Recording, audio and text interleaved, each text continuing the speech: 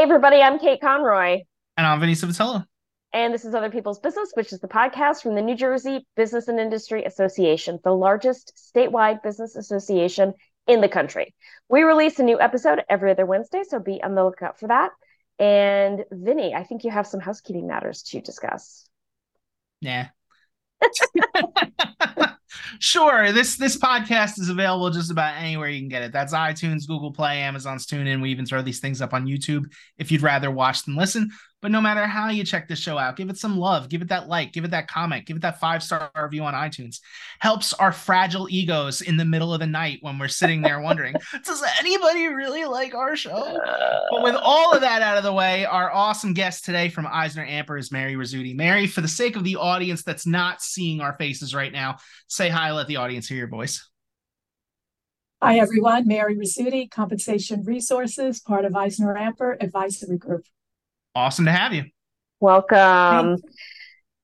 All right, so today's icebreaker is what are you currently binging? And I am happy to go first. I actually am rewatching a bunch of stuff right now, but the thing that keeps kicking me in the head with their promos is Gen V, the spinoff from The Men, The Man, The It's the Men. man. It's that superhero show where all the good guys are actually bad guys The on Prime. boys. The Boys, thank you. I didn't know they made a That was spin-off of that. close. Yeah, super close, right? Yeah, The Boys. It's a spinoff called Gen V, which is the name of the drug that turns people into superheroes, and it's Right. it's all about so they turn babies into superheroes, and then those babies have to go through like the school system, and so it's a special high school for these special kids, and Are they Amazon all Prime has jerks? been. Because first of all, high school is just all jerks anyway. I But on know top of that, yeah, like everybody on that show that is a superhero is a complete was jerk. awful, Yeah. awful. Yeah. They're all entitled So and they're all, yeah. So I haven't started binging it yet, but I'm planning to this weekend. And so I'm very much looking forward to seeing who are the jerks and who are not the jerks. Because I feel like it's going to be a lot of jerks. I feel like it's gonna be everybody. I know, right?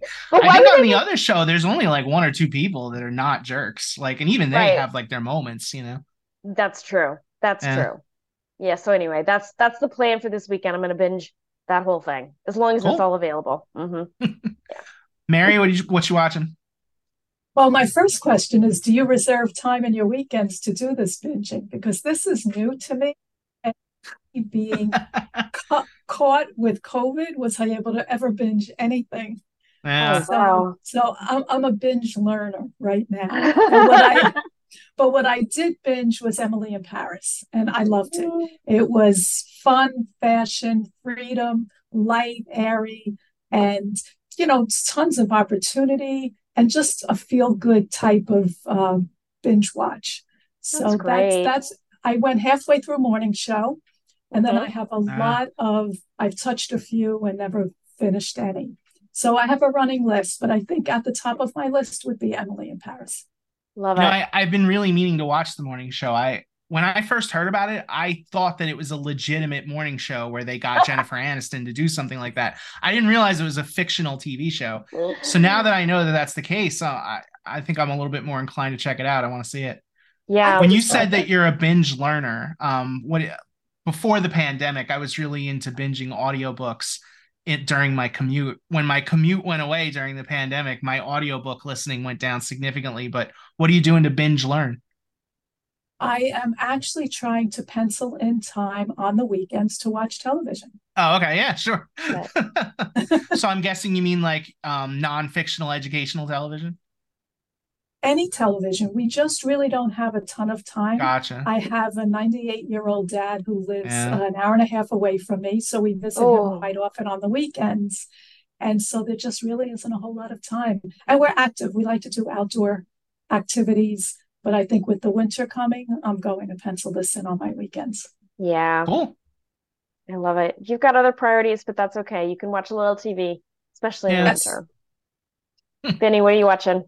Well, I'm still doing Modern Family because Modern Family, there's so many seasons of that show, I love and it. It's the the episodes are short, but I can't fit like a ton of them in a day. But I figured for the sake of talking about something new, I am watching Ahsoka. I don't know if you've been. Oh no, I got rid of Disney because they hiked the price, and I Yeah, was like, no. yeah. Ahsoka is a weird show to talk about because um normally when you watch something that is a continuation of something else, they would put something in the beginning like, here's everything you need to know about that other thing previously on blah blah Yeah, blah.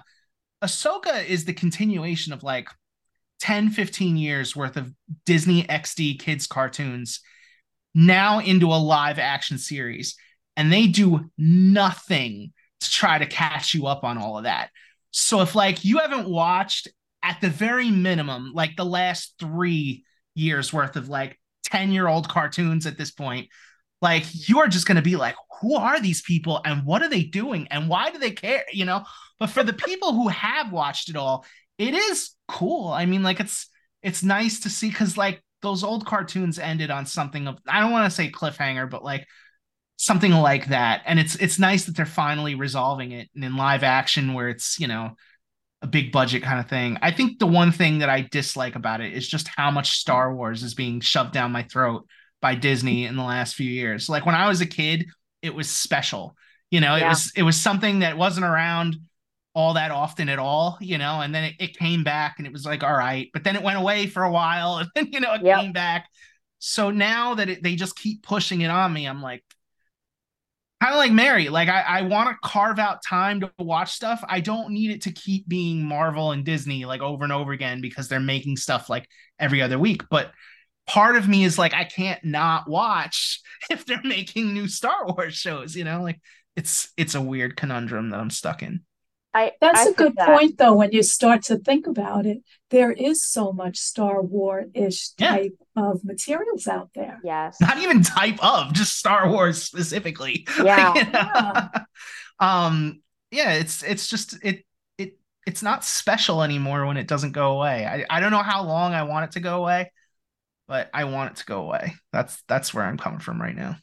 So I think you articulated my problem with Star Wars. Like the reason it was so easy for me to cancel Disney is because it's not special anymore and the quality isn't across the board consistently Yeah, great. yeah. So like why? Like I I'll mean, just especially with Marvel, I can't even tell you how many completely useless Marvel series they've made on Disney Plus. There have been some good ones, but like I watched Werewolf by Night and I was like, what am I doing with my life right now? You know, yeah, like, this doesn't tie into anything. This is what am I doing? exactly. Yeah. Exactly. Yeah. It's a shame. Um, but speaking of Werewolves by Night, because that has nothing to do with anything, this is a terrible segue. Mary, tell me about Eisner Amper. So EisnerAmper is a public accounting firm, and they have an advisory group. And Compensation Resources is part of that advisory group. The advisory group has over 30 different service lines in it, and we have compensation resources and human resources consulting and advisory work. So that's the work that I lead within the firm. Help me out. What is a compensation resource? Yeah. So many people will think it's workers' compensation. We've gotten a lot of requests for that, but it really is a specialization in human resources. So anything you can think of that relates to pay, base salary, bonus, performance management, salary administration, sales compensation, incentive comp, anything that has to do with pay is what we do. And what we do is pay equity, pay transparency, market competitiveness. Some recruiters will reach out to us and say, what is the going rate for this position? What does the comp package look like? Is it bonus eligible? So anything that has to do with pay is what we do. And that's a specialization of human resources. So on the human resources side, we may do a fractional HR initiative where we are a company's part-time HR resource. We may do project-based work like employee handbooks, job description writing, payroll, benefits administration. So there really isn't any company that doesn't really need us or kind of touch us in some way.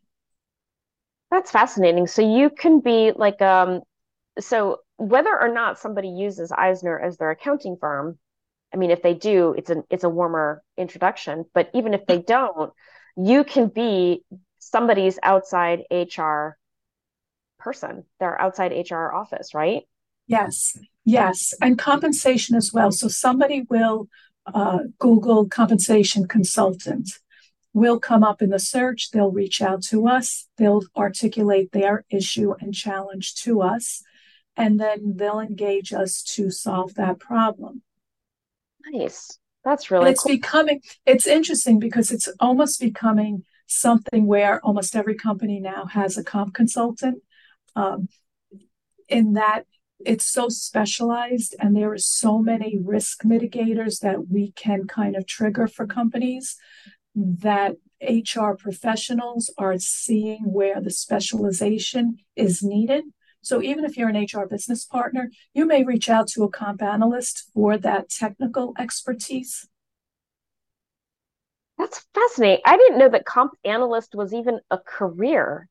That's and now I'm also thinking to myself, there are all of these online, resources. I'm thinking of Glassdoor. And I'm wondering how accurate they are because that's just an algorithm, right? You plug in a few data points and it tells you where you should fall. But do you have any thoughts on those algorithms and, as opposed to somebody whose career it is to analyze this stuff? I do. So Glassdoor many times is self-reported. So I can go in there and really put anything that I want. It's also reported by recruiters. So just because I negotiated a certain package doesn't necessarily mean that that's the market for the comp. So we have an on-site library of over 3,000 surveys. We purchase all of our data and it's empirical data. So the data has been scrubbed and it's entered by specific companies. So we can break it down by industry, by revenue size, and it's real data. And then we can feel confident in any of the analyses that we do because we're starting from a good spot. Leveraging your comment about you didn't know that this was a career, I will tell you, finding comp analysts is not an easy feat.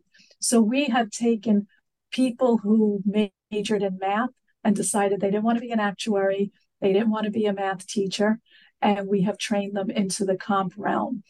Some economics majors, we can turn them into comp analysts if we need to, but it certainly is interesting. We have many new graduates that come in and say, I didn't even know this was a thing. Cornell has a school of ILR. Those graduates know comp. Many others come in and say, this is great. I can use my math skills, but I don't have to be a math teacher because that wasn't exactly the path I wanted to follow. Well, how about you? How did you get into it? Yeah. It's interesting too, because for the longest time, my kids, when they were younger, didn't even understand what I did. Nobody does. Nobody. so, so I started off as a paralegal with a law firm in on Wall Street, and I got into training and development at the end of that stint. I stayed home for a couple of years and had my family. I went back to school and got a human resources degree, and I applied to a job that was 2 days a week because I didn't want to go back to work full time. And it was for a litigation support specialist. So I was able to leverage my legal background with the comp, and we did a lot of litigation support for compensation matters. And then as my kids grew up, I grew up. So I was working 2 days, then I was working 3 days. Once they started to drive, I went to 4 days. And once they were really on their own, I went full time. So again, as they grew up, I grew up. And we were a standalone company at one point, and we joined EisnerAmper in 2020. So we were what you would call a boutique firm. And we were privately held, privately owned. And I was the COO and then became the CEO of that company and then joined EisnerAmper. And now, again, we just have such a deep bench of expertise and services. That's fantastic. Sorry, Vin, go ahead. I was just going to say, what would you say your most popular service is? Salary administration. So base pay administration and executive comp. So executive comp goes into the realm of reasonableness of compensation, competitiveness, long-term incentives. What do we need to do to not only attract the CEOs here, but keep them here. Along the same lines, what would you say your most underrated service is? Honestly, at this point, we don't have one Uh, because I would say that at one time it was sales comp, but with what's happening in industry right now in the economy, that's jumped way up on the list because what worked 5 years ago isn't working right now from a commission perspective. See, I was thinking along the same. Oh, go ahead. Sorry, No, I'm I've sorry. held you up from asking a question for like 2 minutes now. I was thinking exactly the same thing. The economy is very different, and the job market is very different. And I'm fascinated to understand how you keep track, how you keep it all in the bucket that you know about. Do you know what I mean? Like, sorry. So that's not a very smart question, but you get the gist, right? No, I mean, that's a great question. First of all, exposure, because we have so many clients. So just being exposed to everybody's issues and challenges. And then we're all analysts. So we're curious, we're researchers, we have a huge library. We have a lot of like lab rooms where we'll just sit, have a problem, and kind of discuss what we know, what we've learned. We're all certified, so we have to keep up our certifications. So that's a continual learning. But this is a position for somebody who's curious because, again, there's always something out there to learn. All right, So Ben, what are I you was going to saying? say when we talk about changing worlds, the first thing that I thought of, and you mentioned it, was the handbooks. I don't know if a lot of companies are necessarily getting their handbook written from scratch, but I have to imagine that a lot of them have to review it at this point. The world has changed so much. What's that process like? It is. So when you talk about return to office policies, um, hybrid, we're seeing a lot of 4-day work weeks coming up. So if you want to talk about a hot topic, so some organizations are saying, let's compress 5 days into four. Others are saying, let's get rid of those 8 hours. Let's find a way to be a little bit more efficient. And let's give everybody a 32-hour work week and let's not reduce pay. So you talk about something that really is something to discuss. Yeah. Um, so Wow. again, and then the handbooks also performance management. So the rating scales, how someone is transferred. We're seeing a lot of companies doing what we call internal recruiting. So in order to keep talent under the roof, we're job posting, but we're also training so that you can actually post for a job internally. You know, back in the day, if you wanted to transfer to another department, it was kind of looked down upon because someone didn't want to lose the talent and someone didn't want to poach the talent. It isn't that way anymore. The company is No. looking at it. Let's keep talent here, no matter who takes the talent. So all of those policies need to be written into the employee handbook. So we actually have an employee handbook program coming up on November 8th. If anybody wants to learn more about handbooks in general, check out the website. And also, we just had our annual women's event where there was a panel on salary negotiation. And I wish I had known you over the summer because you would have been such an amazing addition to that panel. I definitely am going to write your name down and I'm going to come knocking on your door maybe next spring or summer.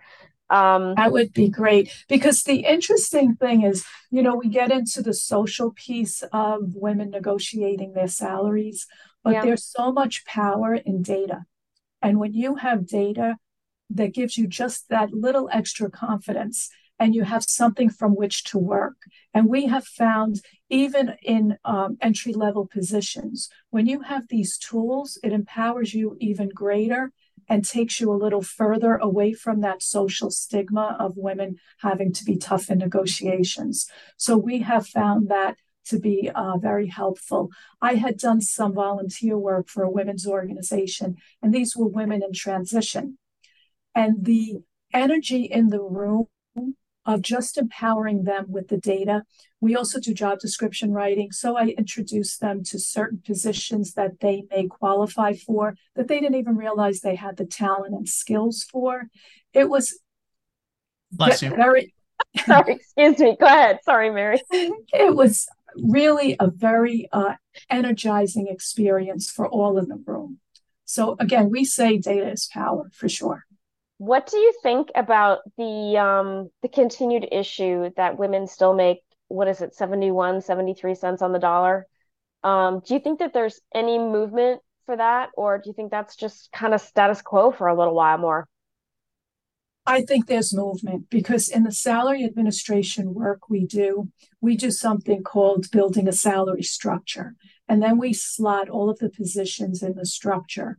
We take it a step further and then do a pay equity analysis by gender, by age, by education, by time and position. And it becomes very apparent if there's an issue. And it could be an unintended consequence, but companies are interested in learning and knowing. The other inequity many times is maybe the dollars are the same for the same position, but let's look at where the women are from a hierarchy perspective. Is everybody sitting in the middle? And then we have gender inequality from a management perspective.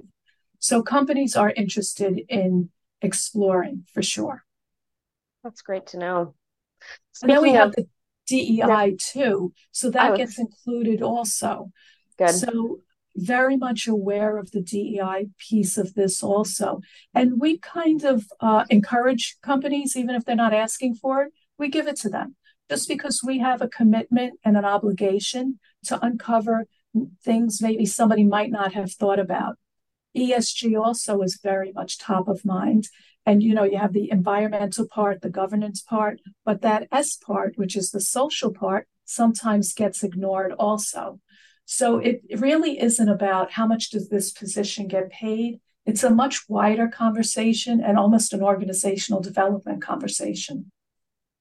I think that's fantastic. I was going to ask a follow-up question that tied into DE&I, and that was about diversifying the C-suite, the decision makers in organizations who still tend to be men. I think I read somewhere that men named John are are in charge of like 75% of the companies in the world, men named John. That's just And men over 6 feet tall. So they say 6'2" and over, you'll find most CEOs in that height range, that's fascinating. isn't it? Yes, and it seems so arbitrary. So a woman who's very, very qualified versus a man who's tall, man gets the job. It's possible. You don't know It's that the guy possible. wasn't qualified just because he's tall. I'm just putting that out. I'm not defending anything. It's just, But it you, isn't, you just overly simplified that. Man, I right. get it. I know. And it isn't always men against women, it's men against men too. So they're saying if you had two men, typically the taller one is in the CEO role. I don't know if it's true, but that's what research says. Man, that I is mean, the other fascinating. thing too, Kate, is board seats. If you look at who's occupying board seats, that's a very underrepresented uh, focus on a gender perspective. There are many more men in board seats than women. Hmm. Do you mean paid board seats or like not-for-profit board seats or both? Mostly Both. paid, Okay. publicly traded companies. I'm not sure about not for profits, but yes. But the awareness is there. So that's the positive side of this is that there's a lot of awareness of where the gaps are. And I think companies are very committed to correcting that, but it's not something that happens overnight. Yeah, I feel like companies have been paying a lot of lip service to it, but and the data proves that diversifying boards and C-suites is good for the bottom lines of the companies, but they haven't fully in their hearts bought into it from my perspective. From what I read in the Wall Street Journal and Harvard Business Review, it just seems like this is still a struggle for some reason.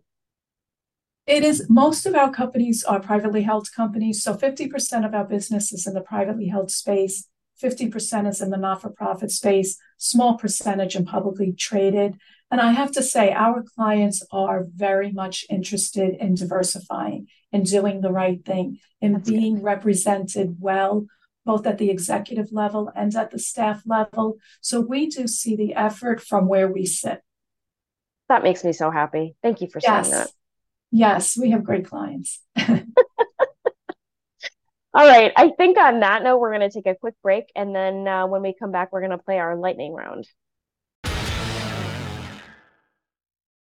Welcome back, everyone. It is now time for our lightning round. Mary, are you ready? I am ready. All right. Favorite pizza topping? Very boring. Cheese. Oh, Cheese or extra cheese? Just cheese. just cheese. That's a really solid choice, though, because everybody likes it. Sure. Yeah. Some Greatest places TV. will do that a lot better than others. You got to make sure That's that true. you're going places where they're mixing in the spice and whatnot. But yeah. Exactly. Yeah. Exactly. That's true. That's true. All right. Greatest TV show ever made? Friends. Okay. I've recently been Allison? watching some Friends. YouTube, like one day YouTube was just like, let's try this. Here's a clip from an old Friends episode. And I was like, yeah, sure. And then, you watch one. So YouTube's like, oh, you were into that? All right, here's another one. And, you just keep watching it. So it's been doing that to me lately. I actually own the whole series digitally, but instead I'm just choosing to watch like one little curated video at a time Same. on YouTube. Same. It's that friendship, that fun, Yep. on your own, make it happen. Yep. I enjoy it, and it's short enough to be able to watch it and walk away. Yeah. Exactly. Totally agree. Yeah. All right. Do you have a favorite restaurant in New Jersey?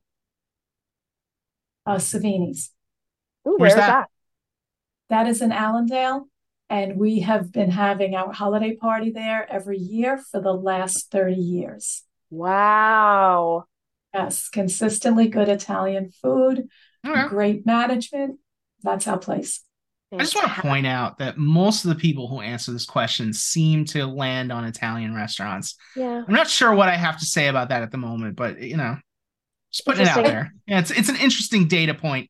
So It's There consistent. It's yeah, consistent. yeah, there are a lot of Italian restaurants in New Jersey. So that's that's, true. just gonna throw that out there. I Not was to not reading some article on like the top where like they were ranking countries by their food. So if you were a foodie and you were looking to go on vacation, and Italy ranked number one. And for some reason, I wasn't expecting that. I was thinking like it would be something really exotic, and maybe some people Italian food is, but like I don't know, like to us as Americans, that's so just everyday basic that I didn't even yeah. consider that would be number one. But it was like, eh.